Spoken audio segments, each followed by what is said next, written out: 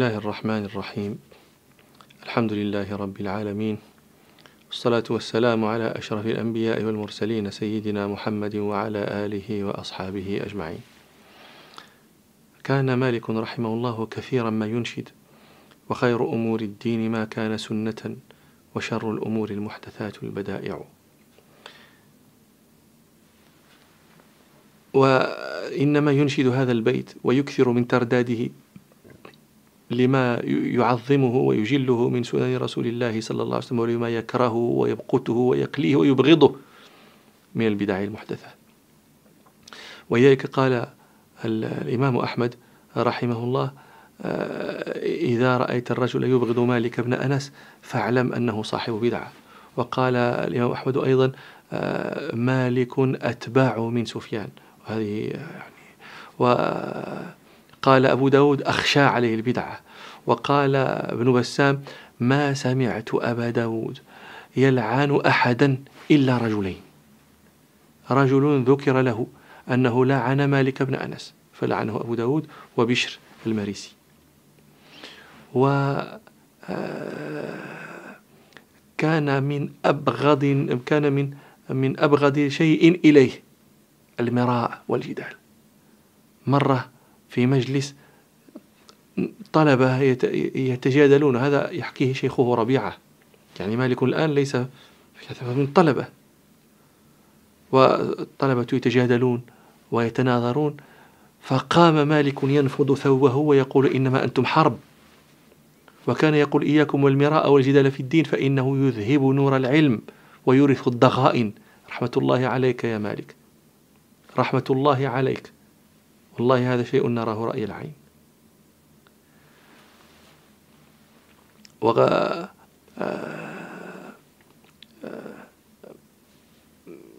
إجلال عظيم للسنة. قيل له: لماذا لم تأخذ عن عمرو بن دينار؟ قال: أتيته فوجدته يحدث الناس قائما وهم قيام، فقال: فأجللت حديث رسول الله صلى الله عليه وسلم أن يحدث به وفي مجلس والناس قائمون، فلم أخذ عنه. هذه غريبة، إجلال عجيب جدا. وقصته المشهورة التي صارت قاعدة تطرد في كل صفة من ذاك النحو: الرحمن على العرش استوى، كيف استوى؟ معروفة. فأطرق مالك يقول: حتى عالته الرحضاء، جبينه يتصبب عرقا. إذا تصبب العرق تدري ما يختلج الداخل، ما يعتلج فيه. ثم قال المقولة المشهورة كلكم يعرفها ثم طرد هذاك: ما أراك إلا ضلا أخرجه عني. صاح هذاك قال: يا أبا عبد الله، والله لقد سألت هذه المسألة أهل الكوفة وأهل البصرة والعراق فلم أرى أحدا وفق إلى ما وفقت إليه. هذا الاتباع وهذا الاجتهاد في التعظيم، هذا كان يظهر في مجلسه رحمه الله، وكان يظهر في سمته، وكان يظهر في تأديبه. رؤيا مرة كان يسير مرة في سكك مدينة الرسول صلى الله عليه وسلم، فإذا براكب على بغلة أكرمكم الله يركض ببغلته،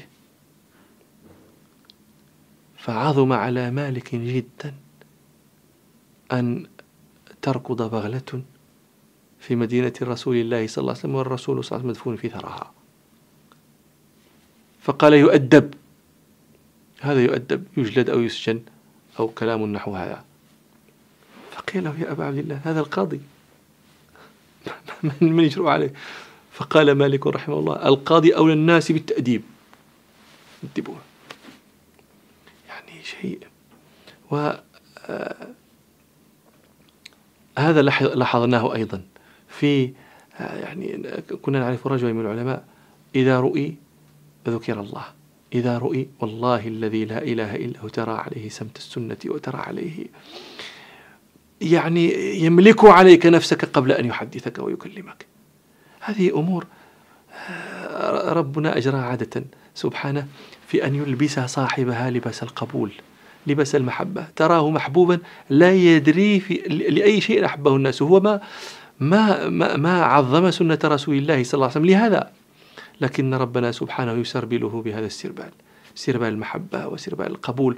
وترى الناس تضعه في سويداء قلوبها لشيء هو يحمد الله عليه لا يدري سببه، وسببه هذا الذي يذكره الناس في سير المتقدمين، هذا التعظيم العظيم لمن هو حقيق أن تعظم سنته صلى الله عليه وسلم. وإلى مجلس آخر إن شاء الله، والحمد لله رب العالمين.